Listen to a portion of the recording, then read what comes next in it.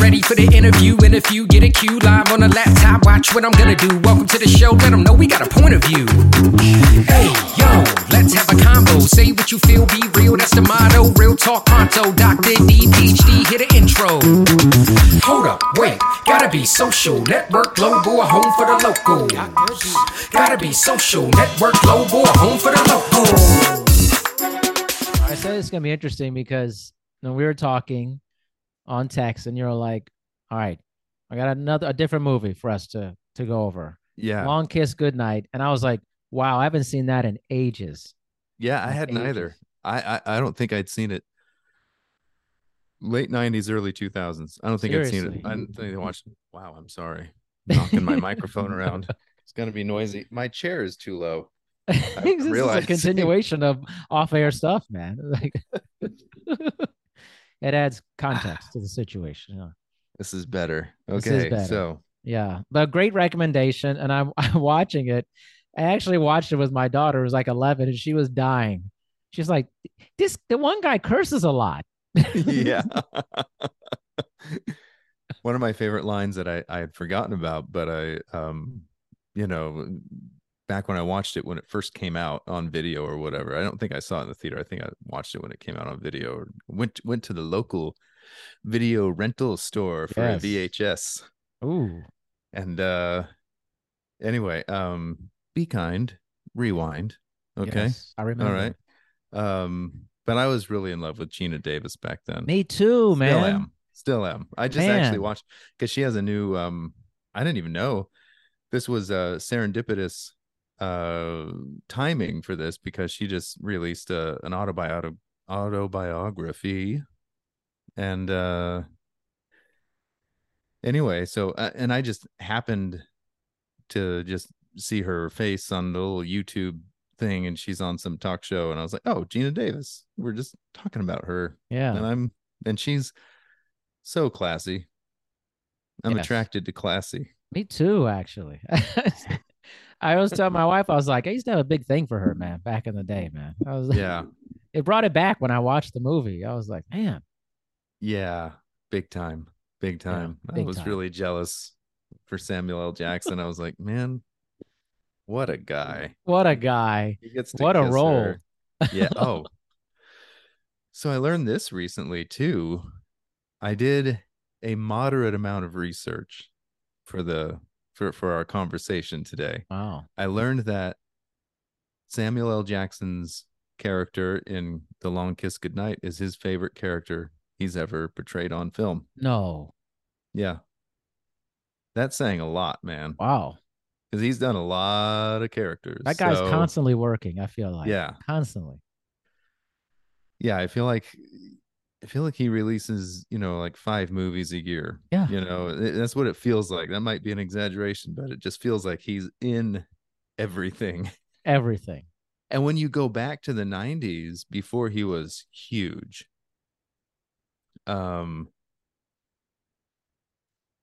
you realize he was in everything back then too. Like starting in the late 80s and into the 90s, his roles were smaller, but he was working. This guy's always been a workaholic, it seems. Yes. Yeah, it feels like that. I remember like the first time I saw him was like, I think Coming to America. And he was in that scene in the McDonald's where he was trying to hold up the McDonald's. I had no clue who he was back then. But I was like, who is this guy? And I was like, he's hilarious. Isn't that funny how, he might have never worked again. You know what I mean? Yeah. But he has some kind of tenacity. He's not classically handsome. He's not a built guy. He's not an action hero. He's not quite a comedian, but he's really funny. His timing is excellent. He has intensity. There's some intensity. He has intensity. I think that must be it. The classic Samuel L. intensity. Yelling everything. Yeah. I have to say this. The part towards the end, when he's like, "You can't kill me, mother Everett." I was dying. I was like, I forgot about that part. He's got like blood drool dripping down his. I mean, I don't know whose idea it was to have that much blood coming out of his mouth but whosever idea it was, give them a cookie, because it just added so much to him saying that. You know, if he would have been still looking good. Okay, so here's something about that movie that I really appreciated. Nobody comes out of it looking good after an action scene. Everybody's bloodied, black eyes, limping around. No like superhero walking away from an explosion. You know what I mean? It's like, no, no, no. Yeah, there's some super over the top sequences with Samuel L. Jackson flying backwards through the hotel window, through the hotel sign, into a tree, and he survives. But it's not like Marvel movie survives where he gets up and he's totally fine. Right. It's he gets up and he's barely able to walk, but he's still going. Yeah. And yeah. Here's another tidbit. His character was supposed to die. Oh, really? So that scene in the car, apparently it was supposed to, and now I'm a little hazy. It feels like the last line in the car is overdubbed, and you see her bracelet hand, and she says, "Don't forget we're rich." Right. I think that must have been added later. Might not even be Gina Davis's hand. I don't know. I'm just saying, I think they must have filmed that shot later, overdubbed that line, because when they first showed that to the test screening, Samuel L. dies. Mitch, his character, dies. But everybody loved Mitch so much, they were really, really disappointed that he dies. So then they added the ending where he goes on Larry David, which was also one of my favorites. I've used that line so many times. So many times. What she doesn't understand is I'm always frank and earnest with all my women. In Chicago, I'm frank, and in New York, I'm earnest.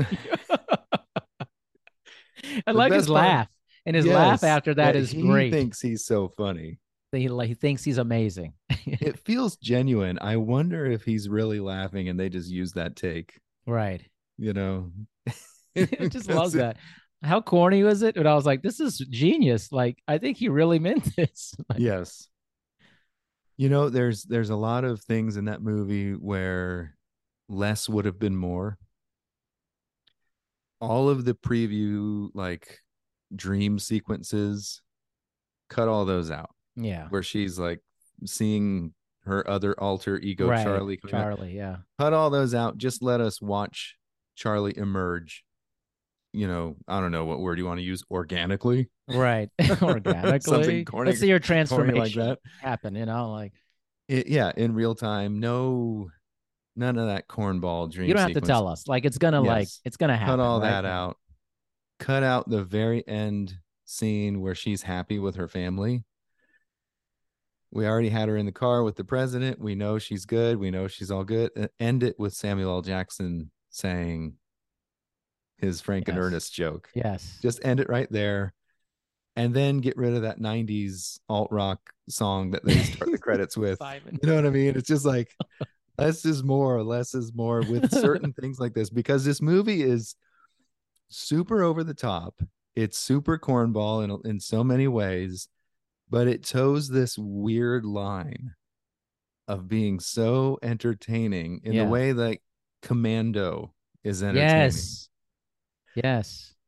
But it could have been, everyone, I think critics, everyone could have taken this film a little more seriously, I feel like, if they would have cut some of those completely unnecessary scenes. And we would have had something that felt a little bit more like the Bourne Identity. Yeah. Yeah. That's true. What's interesting, I was like, you were right when we were texting about Samuel Jackson.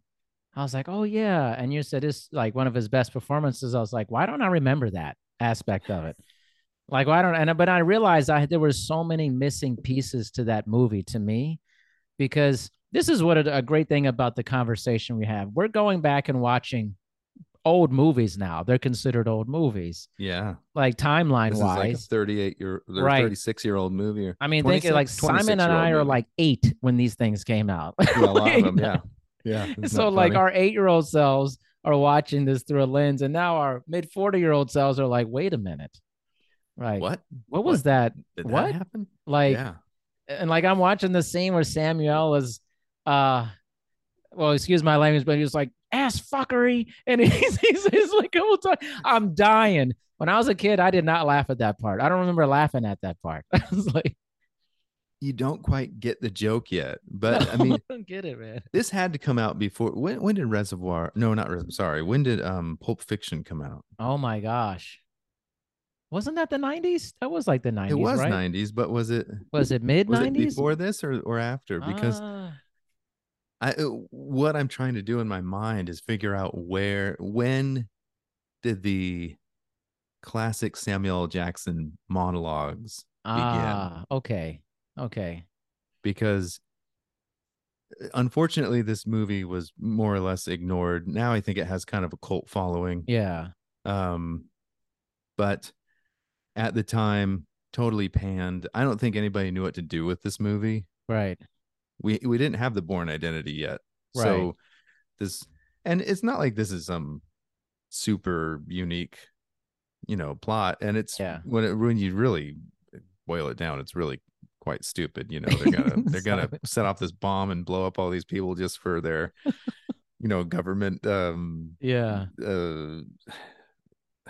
budgets. Sorry, to be able to get their budgeting, which I mean, yeah, I'll go with it. I'll will. I'll go with it. I'll just be like, sure, you guys are gonna you plan to kill 4,000. That's what they say, 4,000 people. Yeah.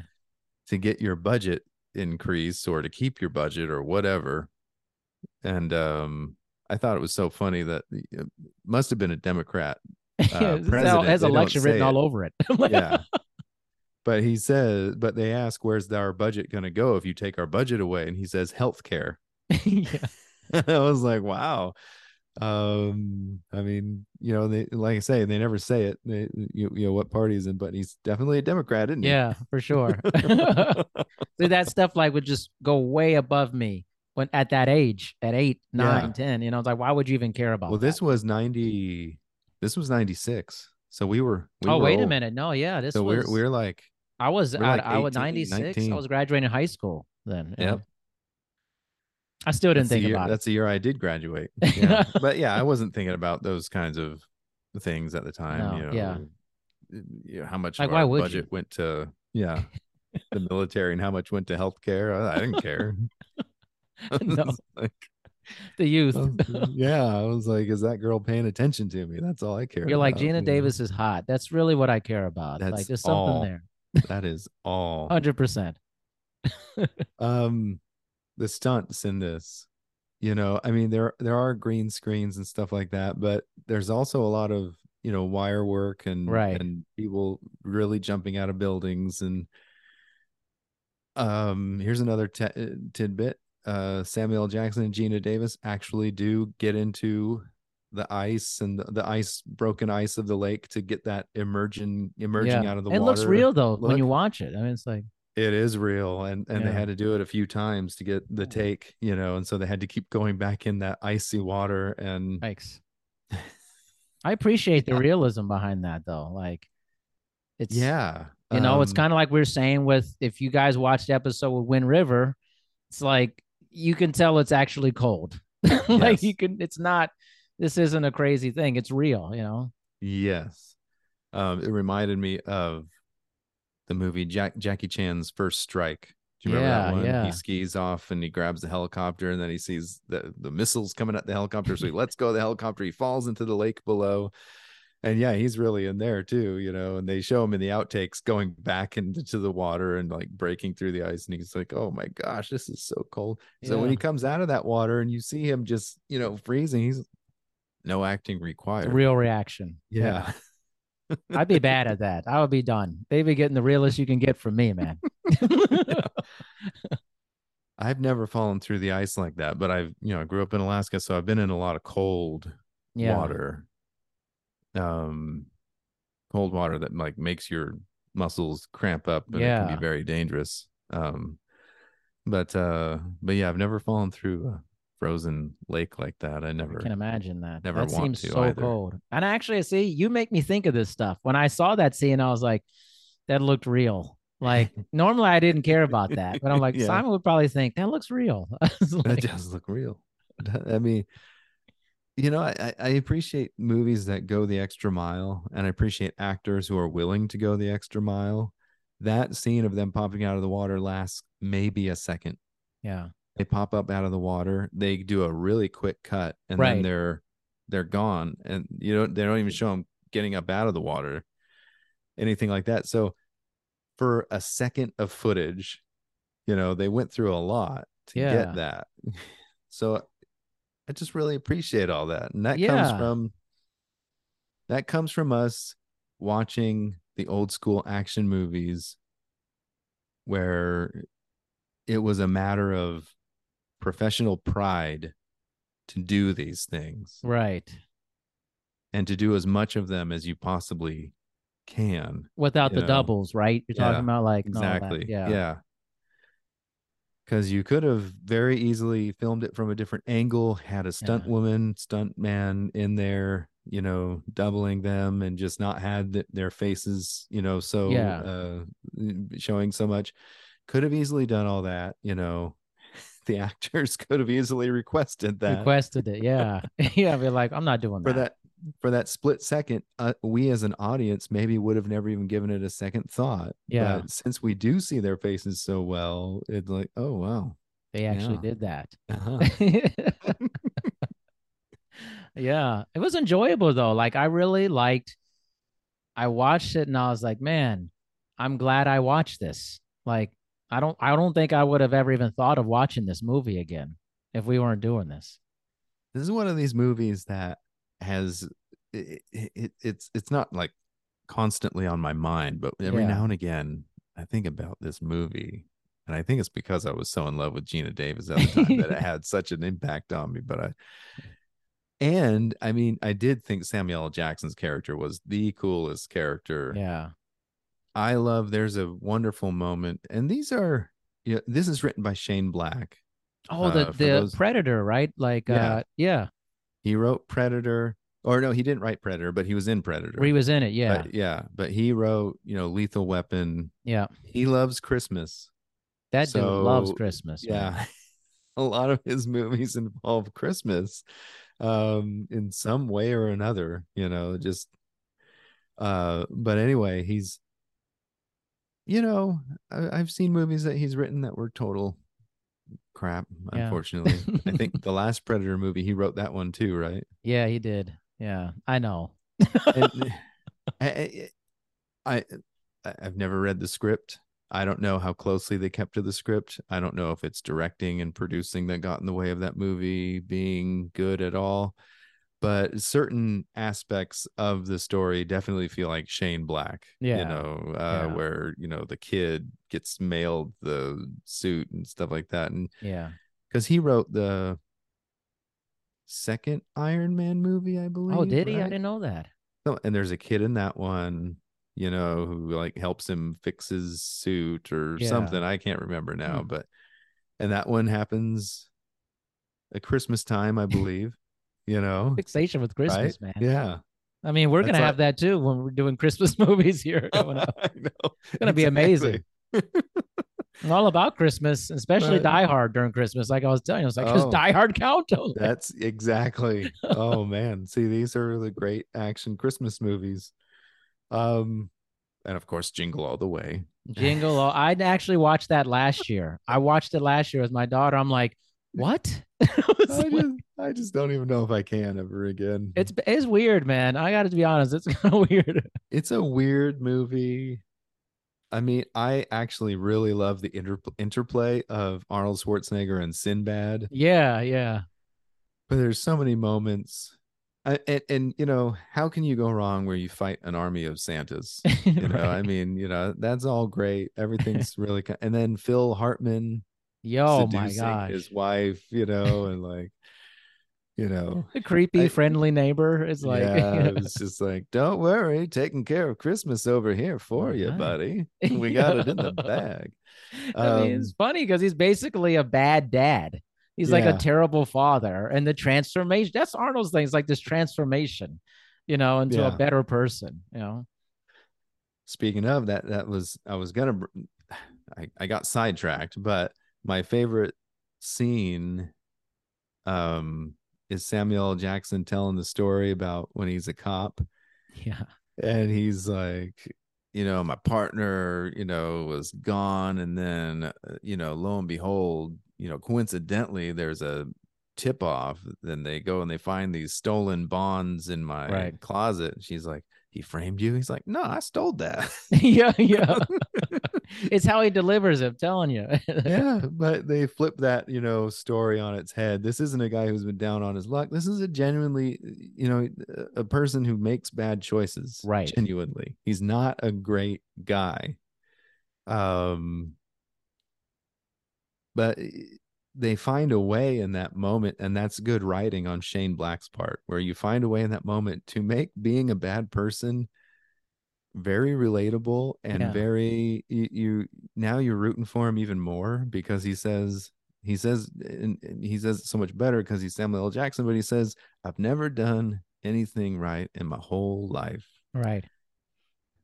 And I can't remember what he says, something about like how how amazing that is to not do anything right your whole life, and of course, it's Hollywood movies, so there's always, payoff for people saying that. Yeah. But anyway, he's so good, and he makes kind of stupid, corny moments. Yeah. Okay, because Samuel L. Jackson is so good. When the bridge blows up and the cars are falling, and the girl says, "Don't hit the cars," and he gives her that look.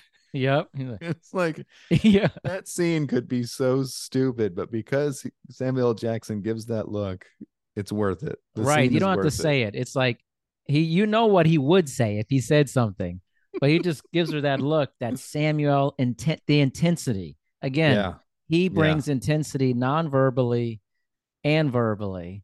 And it almost seems like, honestly, it just seems like he's playing himself on some level too.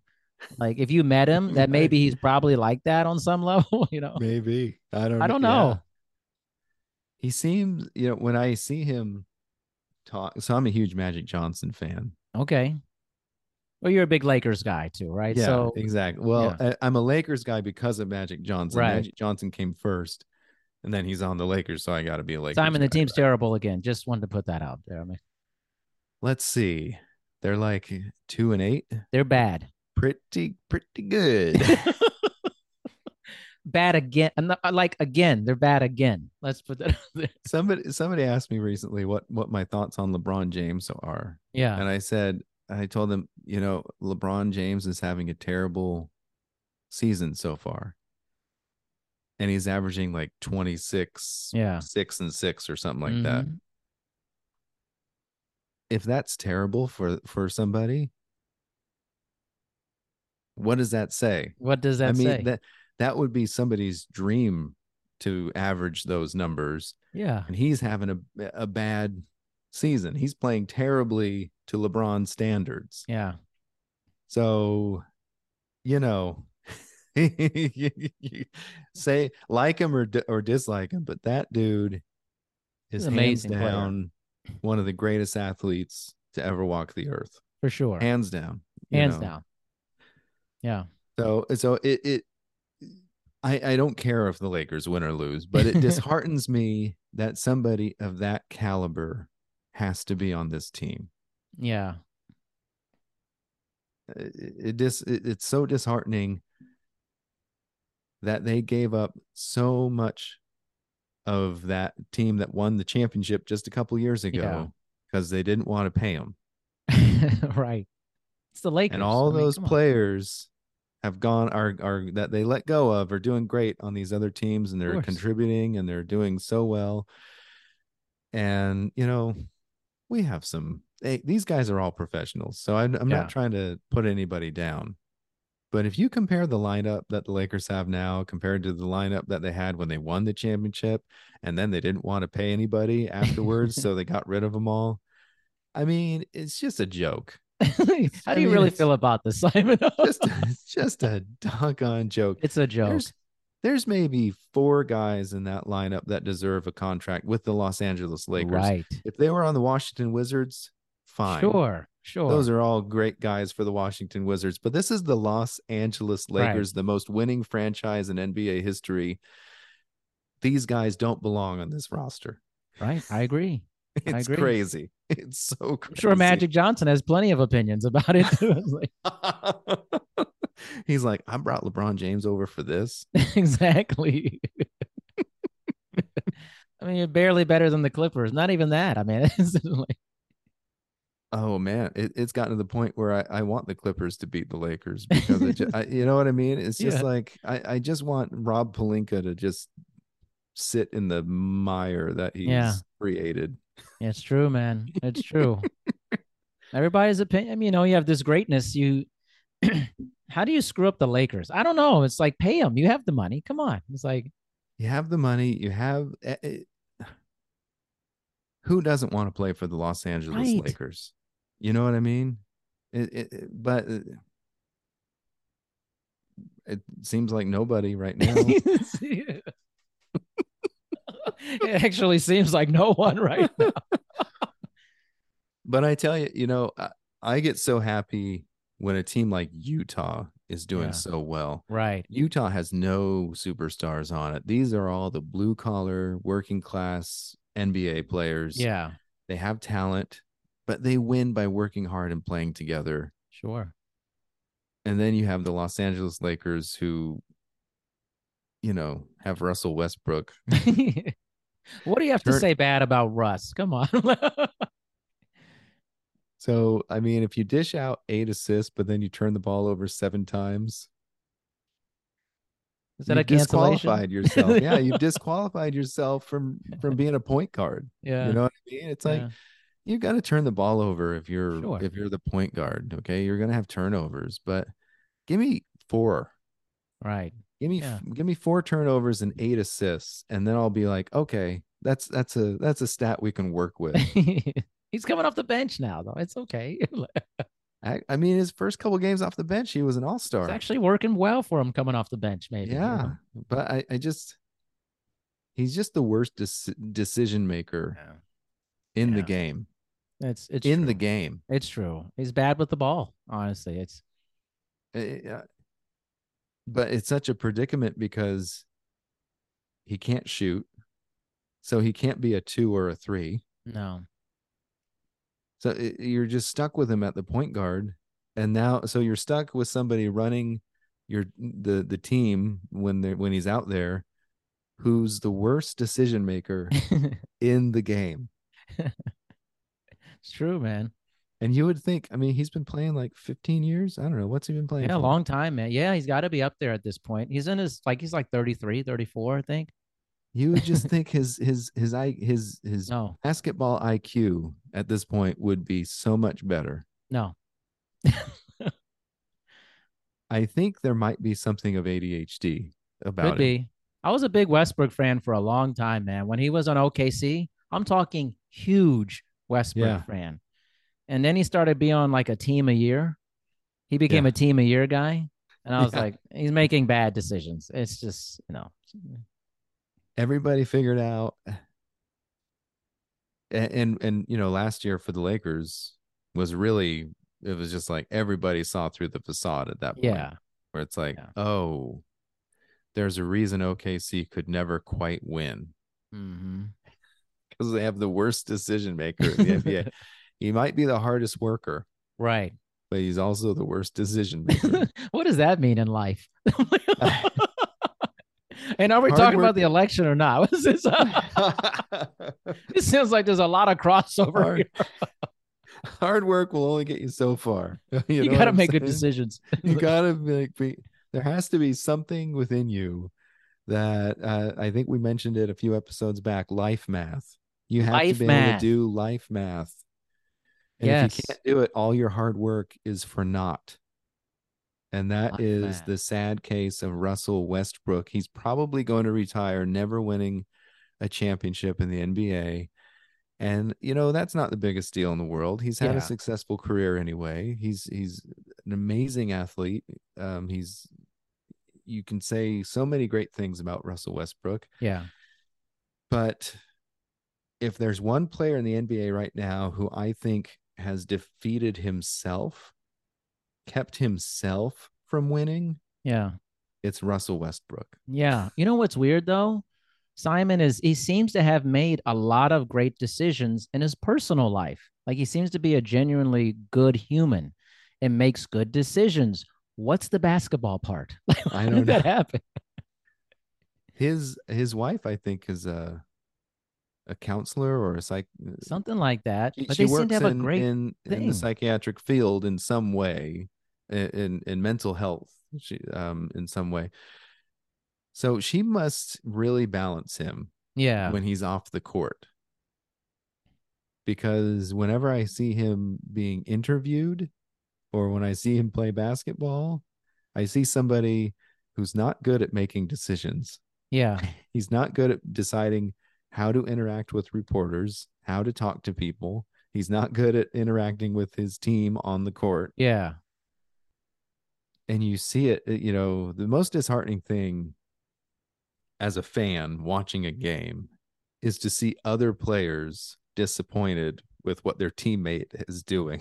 Right. Right. Yeah. I know. It's like you can see it on their face. They're like, no. Yeah. Oh. But he has the intensity. See, this is a great segue or comparison to Samuel Jackson. See, I consider Samuel Jackson to have a very similar Westbrook intensity, but he makes better decisions in his professional Makes career. Great It decisions. seems like he has a very good personal life as well. That I don't think he shares a lot of it, but he seems to have got it on both ends. Westbrook seems to have a very good personal life, but he's making terrible professional decisions. So he's like not harnessing the intensity properly. Whereas Samuel, I think, is harnessing his intensity beautifully. And from what I can tell, I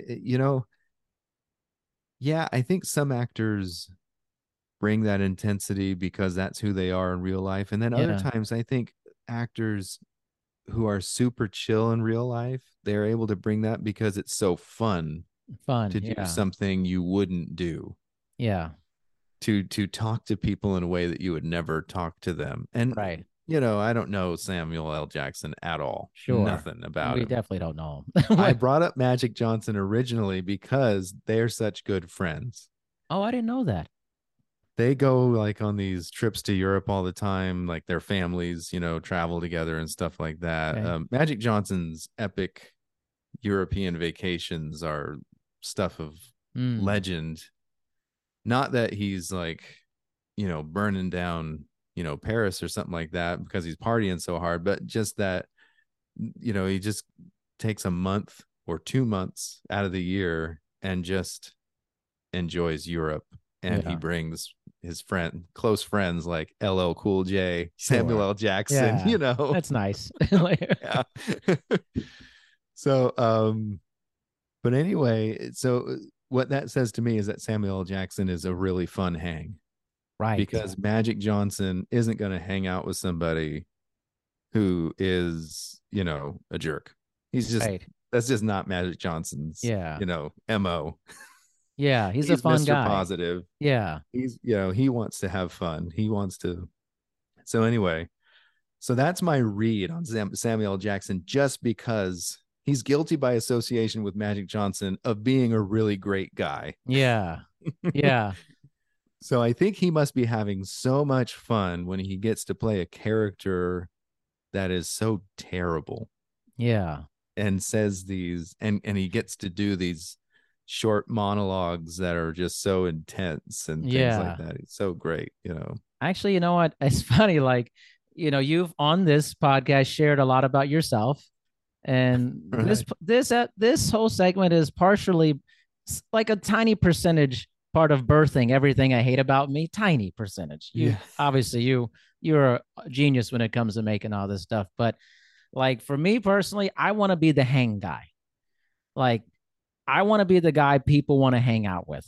Like that's like a big thing for me because I value that in other people. Like if I meet somebody and I'm thinking, man, this would be pretty boring to spend time with this person. Yeah. Like it just really like it decreases, not like there could be a great person, but I don't want that level with them. But I want that level with people. So Yeah. I want to like be, I guess I'm looking at, I want to be perceived and it's genuine, the hang guy. I want to be enjoyable to other people, Yeah. you know? I think there's something, to that. Um I've never tried to be mysterious or off, I don't know, like Right. off-putting or whatever you want to phrase it. Sure. Um but I've been told that maybe not mysterious is the wrong word, but that I'm standoffish Really? sometimes. Yeah, just in crowds or groups. Hmm. Um, or that people get a vibe that I don't. Maybe a little bit of a curmudgeon vibe, which which to me is hilarious because I don't think of myself as a curmudgeon at all. I think of No. myself as a person with strong opinions, Okay. and I think of myself as a person who doesn't like to waste time. So if somebody, and I don't like wasting time, and I don't like expendable things, Hmm. if that makes sense. So I don't like to buy junk, cheap crap. Yeah. So people think I'm a curmudgeon about the holidays because I don't want to buy, a bunch of strings of lights made in China and hang them up on my, in my house. I'm just like, why? I mean, give me one reason why I should do that. And people are like, well, Yeah. it's Christmas. It's like, so what? It's the curmudgeon part. You know? And I'm So just, yeah. And people are like, well, that's what you do at Christmas. Says who? yeah, see, yes. Yes. The questioning. That's it. I mean, I'm just like, give me one way in which hanging up a string of cheap lights made in China celebrates Jesus. It doesn't. Come on. Just give me a freaking break. Give me one way in which that stupid Santa ornament that, once again made in Taiwan or some other, No. place, is celebrating Christmas. I mean, I don't care about this crap. I love holidays. I really do. Yeah. I love spending time with my kids. There are certain things I just love to do, like cookie making, Right. things that involve, people being together and having fun together. When's the last time anybody had fun hanging No. decorations with their family? No. No That's way, the man. most frustrating thing. It's not great, honestly. It's not. Which is why I refuse. I refuse to put up lights outside of my house ever. There you go. I've not done it. I feel the effort is not worth it. It's Yeah. just how I feel about it, man. I'm just like, this is just a lot of work for something I'm really never gonna look at. Honestly, I'm gonna turn on it. I don't know. It just seems. And then the worst part is everybody I talk to that does it, they never want to take it down because of the effort behind it and stuff. Yep. I'm like, it just seems inefficient for me. I know that sounds bad, but I don't know. It's completely inefficient. If people wanted to light some candles in your window for Sure. some tradition or something like that, hey, cool, whatever, Yeah. And I'm not against other people doing whatever they want to do. I Sure. don't look at somebody else's house that they have lights on it and think, oh, well, you Yeah, I wasting don't your either. time. All No. this, you guys, you celebrate. But when people come to me, they ask, why don't you do that? And they're acting like I'm doing something wrong because Jim Gaffigan put it so perfectly when he talked about Christmas trees. And he said it's the actions of a drunk person. He's like, he's imitating maybe the first person to drag a tree into their house, and the wife is like, "Yeah, what's this? It's like, just put this tree here. We're gonna put the lights on it. That is for Jesus." This is so stupid. It's Yeah. so dumb. So these are the things that people think I'm a curmudgeon about Yeah. because I don't want to do it. Right. Right. I feel, but last night we got a jump start on the holidays. A friend of mine made this amazing pumpkin pie with this almond crust. Ooh. So for dinner last night, we had pumpkin pie, ice cream, eggnog, and whipped cream, man. I mean, there you go, man. Here's a secret for you. One former health professional to another. My post-workout smoothie today was a small slice of that pumpkin pie into the blender with eggnog and then some milk, 2 scoops of vanilla whey. I love it. Mixed berries, raspberries, blackberries, blueberries, and chia seeds. Yeah. Throwing some chia seeds in there. Best post-workout smoothie I think I've ever had. Oh my gosh. So good. This curmudgeon thing for me is a strange thing about you. But maybe it is just because I've gotten to know you in a very different way. Like we're spending all this time. And so I think about like, how does someone think about you or me when they just meet us in a random setting? They're observing. How would they even know about you or me if they never saw us like this? Yeah. Like, you do have to hang. You got to hang. That's the thing is there's got to be a hang. And my thing is like, I want people to feel like they feel open to hanging with me. And so then they're like, oh, okay. Like this feels good. It seems like a really easygoing person, easy to get along with. I subscribe to that. I try to be that. I think I am that. I think you are. I feel that with you. Yeah. I feel that. And but and then but then I have strong opinions, and I feel like it's something that the older I get, the more comfortable I am voicing strong opinions. I'm not worried about burning bridges. I'm not worried about this, that, or the other. It's like I really don't care. I like just about everybody I've ever met. There's very few people on this earth that I genuinely don't like. I feel the same about that. Yeah. I could count like 2 people where I was like, it's a bad person. Like, this bad is person. Bad. Yeah. But genuinely, on the flip side of that is that I don't care if they like me. I love it. My self-worth is there's no basis on whether or not somebody likes me. Right. And that's, I think, a blessing of ego or something. I'm not sure what it is. Maybe slightly sociopathic or something, where you don't care if the other person likes you, but I enjoy liking other people. Yeah.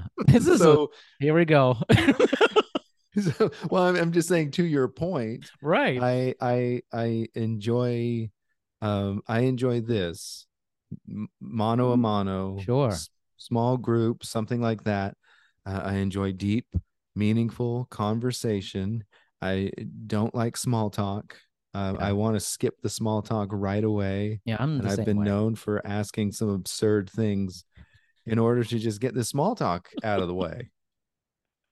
I once, it was so funny. I was hanging out with my band. This is back in Portland, hanging out with my band after a show, and we're outside. It's summertime, and we're outside of a really well-known place in Portland called Voodoo Donut downtown.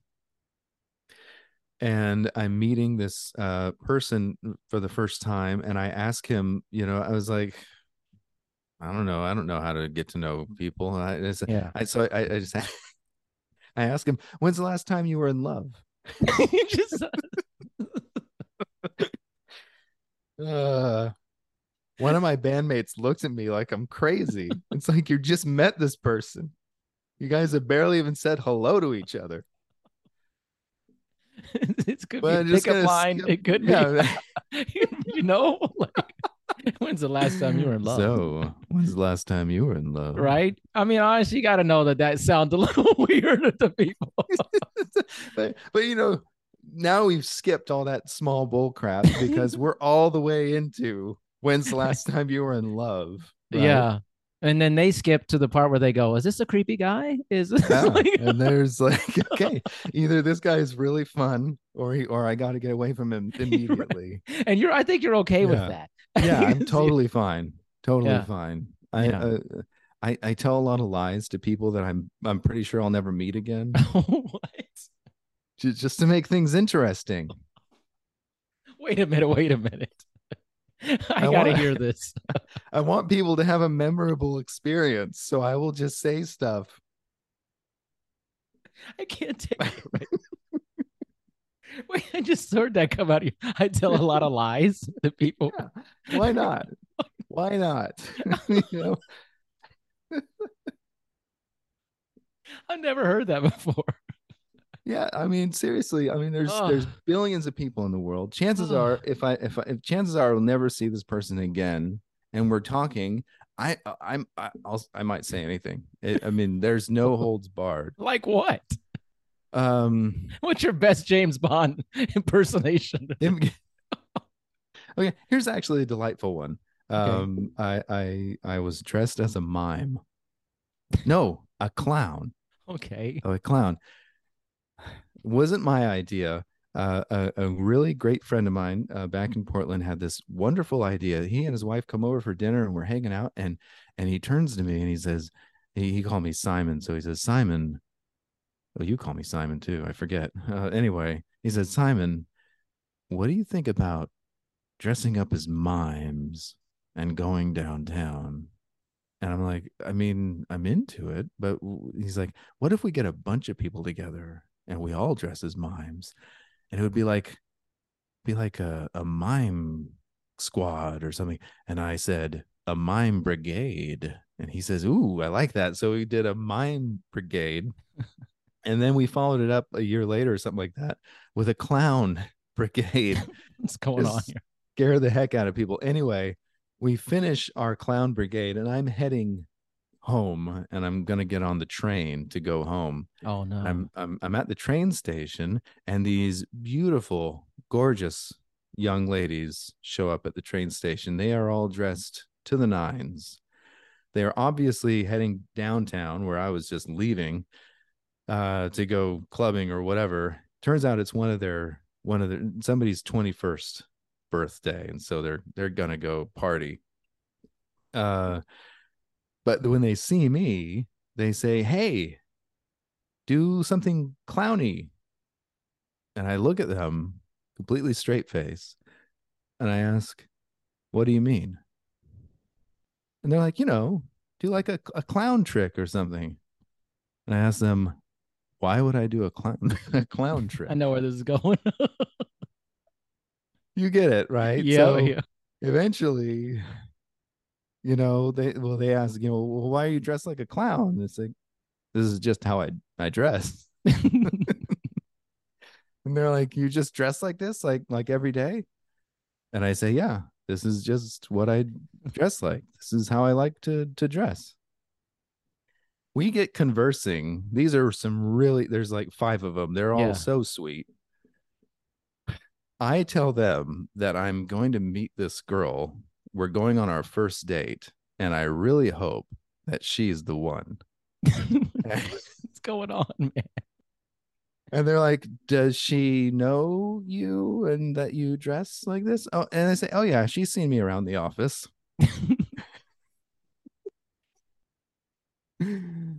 And I really put on, like, I really pull at their heartstrings, because I say, "I'll be 50 soon." I was only like 35, I think. I don't know. I was like, "I'll be 50 soon, and I've never had a girlfriend, so I really hope this goes well." And they're just like, "Oh," and I just keep going with it, and they are so in love with me by the end of this whole thing. And the train comes, and they're just giving me all these hugs, and one girl, she's holding me extra tight, and she just whispers in my ear, she says, "I hope she is the one. You deserve happiness." This is before they started drinking, right? This is before they start drinking. These are completely sober. They're just heading downtown. So now, but now they have this great story to tell that they met this guy who just dresses like a clown every day, and he's going to try and meet the girl of that he, so it's just stuff like that. It's harmless stuff like that. it's harmless. It's to amuse myself. Yes. And it's so that somebody else goes away with this great story that they can tell other people. Yeah. And they told a bunch of people. Right? Oh, yeah. They told. It was like one of the first things they told them. They're probably still telling that story. Right. You know what I mean? Can we find those ladies? I want to find out how many people they've told this story to. Right. And watch this. This is not a 50-year-old clown. Actually, it could be. He actually could be a clown at 50 when he turns. Maybe, yeah. I've got 5 years to. How long does clown school take? That's a different level. Accelerated program. Yeah. That's a different level. See, I probably would never do that. It's not like I couldn't do it. I just don't think I would even think of it. Like, it's like, yeah. This is a different thing with you, Simon. It's living theatrically. Yes. You have life math down too. I don't know if I have life math down. In some ways, maybe, but I think I have life theatrics down, which is really funny because people they just see a really chill person, right? I'm so chill, and I don't think most people would until they get to know me a lot better would understand the theatricality that is within me, and that I am constantly a character wanting to come out. I love acting like different people. I just do. Yeah. That's why your podcast is so good, I think, is because you put on this voice and this character, which is you. I mean, but it's a real side of me, right? It has a real theatrical vibe to it. It's like a one-man show. Everything like is that. Simon, It's funny. There's Simon, it's quirky. There's Eli. Yeah. There's music, there's self-deprecation, there's all these different experiences. I think it's like a full spectrum of being a human is what your show is about. Oh man, I love that. That's what if there's anything that I just want to define myself as, it's just human. Yeah. I don't care about being, and it's not that I don't love these things, but I don't care about being American Christian, Alabaman. I definitely don't care about that. Yeah. I mean, white guy, blonde hair, none of that stuff matters. I love being human. Yeah. Which is one of the, we're spilling over to religion. Ready? It always happens, man. One of the things that really turns me off about religiosity is this longing for another existence. Yeah. Away from this one. It's the same thing that turns me off about politics. Yeah. This longing to be a different nation or a different, yes, we should all be wanting to improve who we are as individuals, societies, nations, what have you. But you have one side that wants to say, oh, we want to make things great again, so we have to change back to what we were. And you have another side that says, we were always shit. Yeah. We've always been shit. Yeah. And unless we change, we'll always be shit. And I just think those two extremes really turn me off. Yeah. Yeah. It turns me off too, man. I love my existence, and I know that comes from a place of privilege because I have a very privileged existence. A lot of people in the world don't have the wonderful existence that I enjoy, but I love being a human right here, right now. And I don't feel the need to transcend to another existence. Things are just great as they are. Yeah. You always have good takes, man. I got to tell you, it's like a adventure with you, because there's like all these different takes and they're all like, one's moving this direction and the other take's going over here, then one's going up here. It's like wait, the arrow went here, boom, went over there, wait a minute, what did you just say? Like, in a way, I understand that ADHD that accused Russell Westbrook. Yeah, you're like intensity, bad decision making. Like, well, because you and I are so easygoing, I don't think people clue into how intense you and I are. Right. You know what I mean? Yeah. I don't think people clue in probably to how intense your mind is, but I knew it from the get-go because thank you of this whole, just from the podcast that you're doing. Yeah. We've talked about this, just curiosity. Yeah. When I meet another curious human, somebody who shares the kind of curiosity that I have to just want to learn about everything. Yeah. Not just one thing. It's like this world is amazing. I want to learn about everything. Yes. And everyone's story. Once you start listening to them, everyone has a great story. Yes. Everyone literally. And I think like this has definitely rubbed off on me, like doing this. Like I find this like shifting. And I was telling Michelle, my wife, I was like, talking to Simon's been good because I feel like, again, the spirituality, religion thing, I feel like I've never met someone who was in the same space as me in that aspect. Like I was telling somebody this other day, I can vehemently be opposed to the church's view on lesbian, gay, transgender, this is wrong, but still believe and have both those things could be part of my life. And I just don't see a lot of that. It's like, well, nope, you can't question that. This is part of the deal. I'm like, yeah, but it's not. It's Boy, is not. It not. Why are we, why? And I said something, I think we said to the person, I was like, I actually think God wants us to question these things. I really do. I know that's a very different take, but it's a hot take, but man, to me, it's the take that requires the most amount of critical thinking and courage because you're going up against an opposition that says everything is true. There's no variance. I just don't believe in that. I could still believe and have a lot of questions and say, every parent is different. So, but I think your parenting and my parenting are very similar in that we love it when our kids show their own curiosity and their own ability to think deeply, and we don't care so much about them being wrong. Yeah. So long as if they're thinking. It's when my children are thoughtless that I get so frustrated. Right. When they do things without thinking, that's when I get frustrated. I can only imagine God watching people. This is going to sound like an accusation of all religious people. It's not meant to be. But when I see people who say it's true because it says it's true, and they're all going into that building, and they're all believing that this thing is true because the thing that they say is true itself says it's true. That's the proof. Yeah. It's like the book is true because the book says so. Right. You know what I'm saying? Yeah. Right. So when that's your proof, that's what you're going with. I think God must be so disappointed. Right.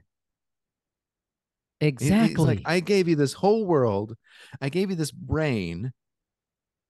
I gave you all these synapses that can fire at any given time. All you have to do is put your mind in motion and pick up that book about, Syrian history. Sure. Stuff like that. And all of a sudden the Bible becomes less true and a lot more interesting. Right. I don't know. It just feels like it's okay to question things and be curious. It's like in my mind, I've told my wife this, there is no way in my thought process that God would ever hate people who had different sexual preferences or would care about that. Like, seriously, really, that seems so ridiculous to me. But yet it is defended vehemently by people with it doesn't make sense to me, you know? I was talking to my son. My children have grown up so differently than I grew up. Yeah. You know, obviously they grew up by comparison in a very liberal household. And especially with me, but I had to come to that on my own. Yeah. And because it wasn't taught to me, nobody came to me and with these ideas. So anyway, I was telling my son about the moment, and I said, unfortunately, this moment didn't happen until like my early to mid 20s. Yeah. Where the thought finally crossed my brain. It wasn't random. I was thinking about it. I was concentrated on it because gay marriage was a huge topic at the time. And I just thought to myself, in the eternal scheme of things, who cares? What are the consequences of, let's just say, a man wanting to be with a man in heaven? When and the more I thought about it, the more it unraveled to the point where I just had to say, wow, all Christianity is a bunch of bunk. I mean, literally. No, literally. I mean, it just kind of happened in that way. And I don't mean that every teaching is bad, but like you said, we can live within this paradox. Yeah. I love Jesus. I love the teachings of Jesus. Yes. He never once said one dude plus another dude is bad. Right. You know, that's just not in the New Testament. It's just not. Jesus never talks about these things. Why? Because they're not as important as a lot of people want to think they are. Right. Maybe they're not of any importance whatsoever. And the important thing is what Jesus said, love thy neighbor. So that's what my son and I were just talking about. And I just said, I don't think God cares what religion you're in. I don't think God cares if you believe in God, which completely disqualifies the Old Testament to me. Sorry, right. everybody. Yeah. But the Old Testament is a story of a God trying to prove he's God. Right. That's the whole Old Testament. The entire Old Testament is God trying to prove he's God. Yahweh trying to prove he's God. So when you release yourself from that and you just do what Jesus said, love thy neighbor. And I was mentioning to my son, and when he taught that, it was part of that teaching was the parable of the Good Samaritan. Yeah. The important thing about that is the Samaritan is not only a different country, it's actually Samaritans, and a lot of people don't know this, so I'm just bringing it up. They're actually the remnants of the other 10 tribes. Right. And they have a bad relationship with Judah and the Jewish people. Terrible relationship. So not only are they a hated people, right? And so this, just saying this brings all this together because the parable of the Good Samaritan is somebody who is an enemy who is the good neighbor. Right. And he's somebody from another country. He's not, anyway. So that's what matters. That's all that matters. If you're a good neighbor, as a person, as a nation, no matter what scale you bring it to, no matter what topic you're talking about, whether you're talking about just knowing if your neighbor needs something, your actual neighbor, or if it means you're being conscientious about taking care of the environment for future generations. Right. It's all about being a good neighbor. And if your attitude is, like hating somebody because of the way they love, you're not a good neighbor. Therefore, you're not a Christian because you're not a follower of Jesus. That's exactly right. That's the hot take that people need to hear, right? Because we're not, and I was saying this the other day to people, I was like, I'm just going to tell people this stuff and I'm not going to be nasty about it, but I'm going to tell you what you need to hear about this and what is And you may not like it. You may not like it. But if no one else is telling you this, this is a huge disservice to what you believe in for this. And I think like if you dropped into our conversation, let's say someone just boom, dropped in, somebody got in the Zoom, pop, they'd be like, wow, these guys, like, they must not be into their faith at all. No. Right? You hear it, you're not thinking this at all. Yeah. That's the complete opposite. What it's true, actually. It's that we care so much. We care. That's exactly right. So much. It's the intensity that we were talking about earlier. Intensity. You care so intensely about something that you're willing to burn it down. And you know, I hope people don't take that in a literal way, because I'm not trying to promote another January 6th. No. But you're able to burn down maybe some of the ideas you used to hold. Yeah. You open your mind up to say, I'm willing to take on actual truth instead of the false traditions that have been passed down to me. Yes. That's the difference between science and religiosity in most ways. Science is constantly proving itself wrong because it's in search of the actual truth. Whereas religion is constantly trying to prove wrong right. Right. Like, archaeologists, historians, all these people keep proving all these things were wrong. And religion keeps saying, no, it's true because the book says so. Right.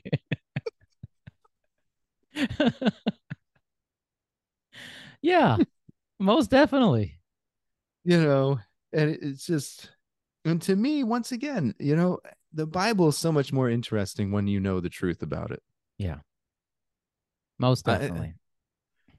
I think I mentioned it in the last podcast episode of mine. I read the Bible every day. I do. Yeah. I study it every day. And every day I find something else that I think is malarkey. I love this, Simon. Again, something you would never hear someone say in that context, like ever. It was, oh, you know what? They would say to you, Simon, you're not a good Christian. How could you say that? I'd be like, how could you not say that and question some of these things? Yeah, exactly. How could you not? Caring about your beliefs doesn't mean coddling them. It's funny to me that I think most Christians tend to be conservative, right? I mean, maybe not. I don't know, but that's stereotypically what we think of in this country. At least we think of conservative, so they're calling the liberals snowflakes. But the moment you say, "Oh, well, the Bible's wrong about something," then they melt. Right. It's like, how about just facing up to the facts? Yeah. And then realigning certain things. It's Jesus still happens. His teachings still hold up. The Beatitudes. Jesus never said them. Not like that. No. He might have taught those principles, but somebody is taking a lot of poetic license. And we know that because it was written in Greek, and there's a lot of poetic things the Greek that don't work in Jesus's native tongue. Right. Why does that matter? Yeah. Doesn't matter. The teachings are still great. The Beatitudes are still awesome. They're still words to live by. Who cares if Jesus actually said it word for word like that or not? Yeah. Who cares if Jesus ever even existed? Who cares? Because the teachings are still good. Right. Most of them. There it goes.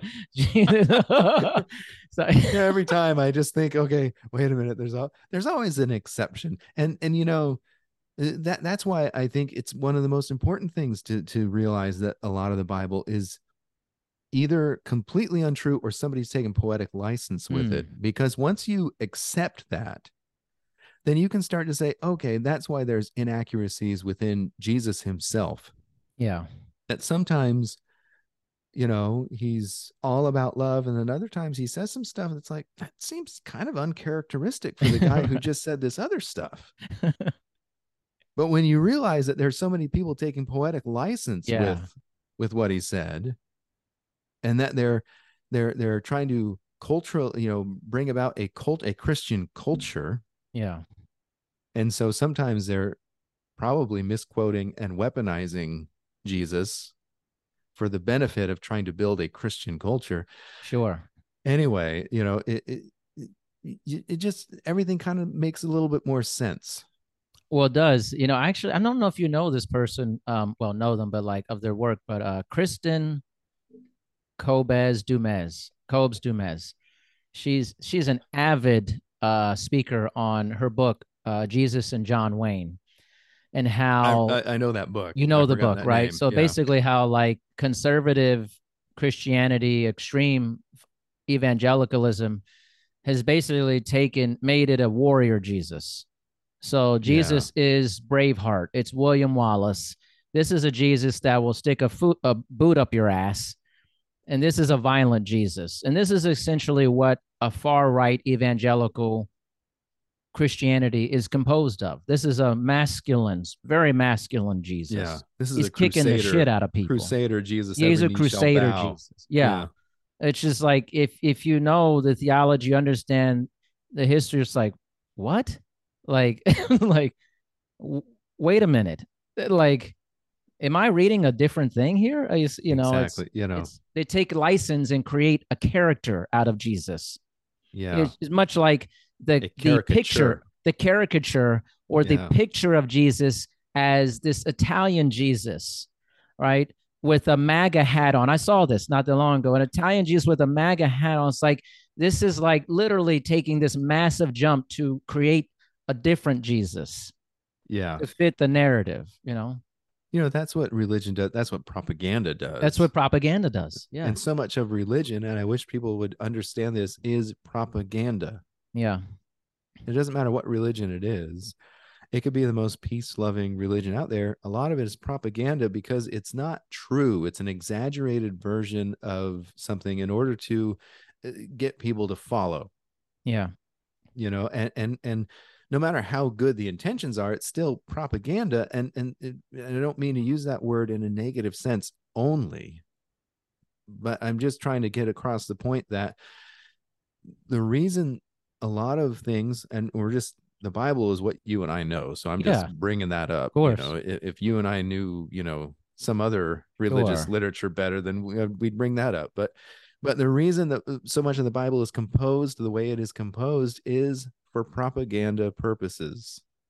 It's to show that Yahweh is the one true God, and to try and convince everyone that the Jews only ever worshipped Yahweh when we know that's not true. Yeah. Of course. I mean, we just know it's not. So anyway, and so much of the New Testament is propaganda for those purposes, and if we understand also how the Bible was compiled, I think a lot of people, think to themselves that there was, this, and in fact, I know this to be true, that a lot of people misunderstand the Nicene, however you say it, when they composed the creed and everything, and a lot of people think that that's when they put the Bible together too, and it really had nothing to do with it, and people think there must have been some like a real official putting together of the text when it was really kind of haphazard. It was, especially the New Testament was very haphazardly put together, and what was put in, what wasn't put in, so much of that was just preference of whoever was there at the time, and they just decided, maybe not that one.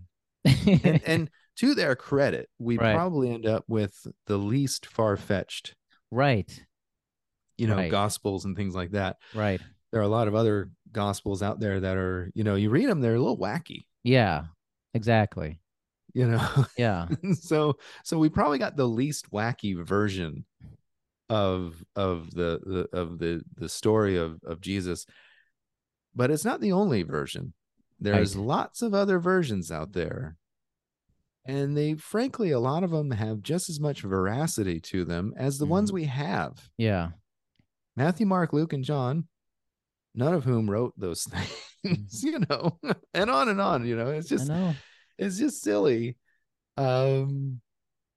That we put so much stock in things like, you know, when I mentioned to somebody that, oh, Mark didn't actually write the Gospel of Mark, they're just like, what are you talking about? Of course he did. It's the Gospel of Mark. It's like, no, super common back then. Yeah. For people to write under somebody else's name to try and get people to read it. And, you know, and so, but that doesn't mean it's not true, and it doesn't mean it's not good, and it doesn't mean any of those things. It means it's not what people have been saying it is for all this time. Yeah. That we have so many false assumptions and traditions that get passed down to us, and we just need to be able to let those go. Otherwise, what happens is what you were just talking about. Religion becomes militant. It becomes militant. Yes.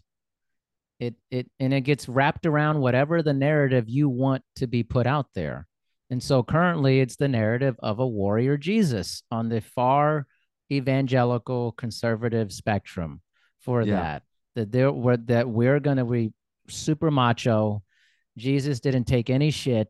Literally, like, that's what it is. It's like a weird Toby Keith song. I mean, it's just like so crazy. It's so crazy to me. I'm like, what are you talking about? Like the guy who healed the ear of the soldier who was taking him to his death and willingly gave himself up to death to be crucified. Right. The guy who spit in the mud and put in the sand and put the mud on the guy's eyes to go into the lake and then come out into sea. Yeah, that's a kick-ass dude. Yeah. He was beating up guys in old barns or something. According to them, he was Roadhouse. Apparently, he was Patrick Swayze in Roadhouse. According to them, like, I think Jesus would have lost every fight he was in. Yeah, of course. But, you know, I mean, that's just, maybe he allowed that. He would have allowed to be like, all right, whatever. You know, like, you know, I think people forget how many times Jesus barely escapes death. People want to throw him off cliffs and things like that, you know, because he's doing a bad reading in the synagogue and stuff. And what people forget, I think, as Christians today, because Christianity is so normalized, we forget how maybe controversial Jesus was. Right. So if you're not down with somebody who is controversial, and not in a controversial way as in a violent way, but in who is controversial in the way that he proclaims that that he is the Son of God. Right. Think about the big boldness of that. Right. People demonize the Pharisees for, you know, but the Pharisees were just trying to live their religion. Yeah. And, you know, what's really interesting about that is the Pharisees were probably the most orthodox, you know, Jewish people at the time. And so when the New Testament mentions a Pharisee, they're just talking about somebody who's orthodox, an Orthodox Jew.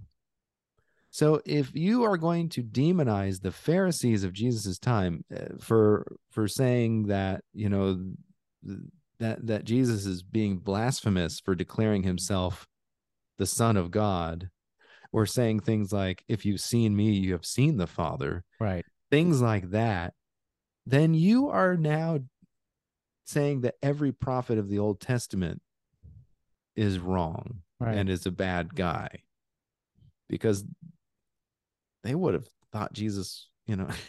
Yeah. But, you know, a lot of prophets were off their rockers. I mean, there's and continue to be anything self-appointed. I mean, we have prophets who were street performers, who were, you know, I mean, the Old Testament's so weird. Oh, it's incredibly weird. By today's standards, the Old Testament is so weird. And I think that's why what is missing in the teaching of it at church. We teach it so boring. I don't know about your church, yes. but they teach it in the most boring way possible to try and have it make sense to our modern Christian sensibilities. I would say my pastor is pretty good. When I said that, I was like, wait a minute, I got to take that back. My pastor is extremely good at doing. He makes it fun, actually. That's good. But I would say in general, like most churches I've been to, it's extremely boring. But I think because he presents it as like he's such a flawed person. And then he looks at it and be like, you imagine when Jesus said this? You'd be like, whoa, dude. Like he'll say stuff like, really? Like, and I think I like that take, which is why I've been with that church for 20 something years, because like, it's just, it feels flawed. I like that. Yes. Yes. I mean, that what you just said, it's flawed. It's flawed.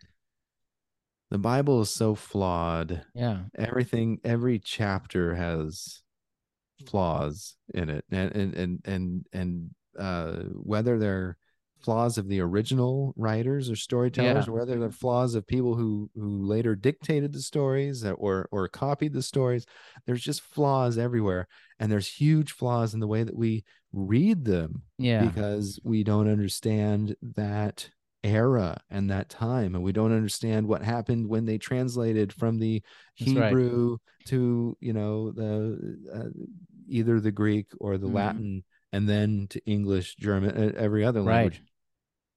And we just the term lost in translation, it's just it's all over the place here, and it's just so much more interesting to look at the flaws and be like, wow, that's some cool. I mean, genuinely, it's cool. Like when I used to think the Bible was the word of God, it was really boring. Now that I see that it's just a bunch of dudes writing about what they think is true, and now it's really interesting. Yeah. You see how it bleeds over to the people. Like one of the things I always appreciate, especially where I go to church or watch it online because I'm not in Vegas anymore, but like our pastor was telling a story about this guy who came up to him and was like, Pastor, I have to I don't know, is something wrong with me? He's like, I watched a football game this weekend and I swore a bunch of times and I drank a beer. Like, I don't know if that's guidelight. And the pastor, he's telling the story to the whole, he goes, who cares? He literally goes, so what? And he did a sign. He's like, do you really think that's that? Like, why would that be important to God? Like, and that is the crux to me of why a lot, this rigidity, this perfectionism, this is not what it's about. Like that God cares that I dropped a very large motherfucker when somebody scored a touchdown that I didn't like. Like, come on, man. I mean, you really think he's up, doing tallies? I don't know. It just doesn't make sense to me. You're in the book. You're in the book. When you watch the Rams play the Bucks, you were not happy. It wasn't a very Christian thing of you. It's like, it was a human thing. Yeah. But I think God wants us to be human. He wants us to be human, right? God created humans and he called it good. He called it good. And Jesus said, I will give you my son in human form to show you. I will show you how much I love you. I'm going to give you this person. Be just like, it's incredible, actually. Yeah. Exactly. And Jesus humanizes religion when he takes away the rigidity of it, and he says, be kind to other people. Yeah. And he says, you did this for me, you did that for me. And they say, oh, when do we do that? When you did it to somebody else, you did it unto me. That's right. You did it for me. You did it for me. That is outside of every temple and every church building. That is outside of, it's not about hymns and worship. It's about being a good neighbor. Right. We're going to stone these people. Jesus. Okay. Well, you was cast the first stone, basically. Never say, you've never done anything wrong. You know what? Then you can go throw the stone at this person. Jesus was a smooth criminal, man. He was like, no. So I write about this in my little book I've been working on. And I write about how when Jesus says that, if we are to believe that Jesus was perfect and without sin, it was an invitation to himself to also cast the first stone. Mm-hmm. Let he who is without sin, self-referential, very meta. Yeah. Cast the first stone. Now Jesus is the only one present who can cast that stone. Right. But he doesn't do it. No. And I just think that is the perfect metaphor that we should be taking to God for God. If Jesus won't stone us and he is God's represent, if we've seen Jesus, therefore we've seen the Father, and Jesus won't stone somebody taken in sin, then God won't either. That's the parallel. That's the parallel, man. That's the analog that we're supposed to be getting. No, it's a warrior Jesus. It's the guy who he's kicking ass in a saloon regularly, man. He's stoning everybody. He's stoning everybody. He's commando. That's like his Samuel L. Jackson moment. Let he who is without sin cast the first stone, and he's got a stone in his hand, and he's ready to cast it. He's Pulp Fiction Jesus, man. He's in there. He's talking about Big Macs. He's assassinating people. It's oh, man. Come on, give me a break. It's a funny parody. It is funny. Really? If anybody believes it, that's sad. That is a sad thing. What's not sad is this is Simon. Good stuff about Simon time. I'm running with this every single time, man. This is a great segment. I'm into it. Makes people listen to the end. This is why I enjoy my time with Simon, is these really deep conversations. And I guess what people would consider controversial on some level. I think it's just curiosity, asking questions. Yeah. And getting down to some really deep things. So thank you. I always appreciate that about you, man. I always appreciate that about you. I always know, no matter how corny the movie we're about to talk about is, we might start there. We might not even talk about it, but we will eventually get onto something that is universally, I think, interesting and of worth in our conversations. Yes. That's why, and that's why I look forward to these conversations. Like I said, I don't like the small talk. When's the last time you fell in love? Last time you were in love? That's unbelievable, by the way. I'm so clumsy today. You are hitting the microphone. You're knocking stuff over and stuff. You came in hot today too. You're like, wait a minute, this light. I've been really blonde lately. Really, it's okay. Blonde. Yeah. It's okay. We all have. Me too. I mean, yeah, it's okay. I'm constantly Simon. Thank you so much for another great conversation, man. I appreciate it. Thank you so much, man. Next time, man. I look forward to it. Talk to you soon. All right, man.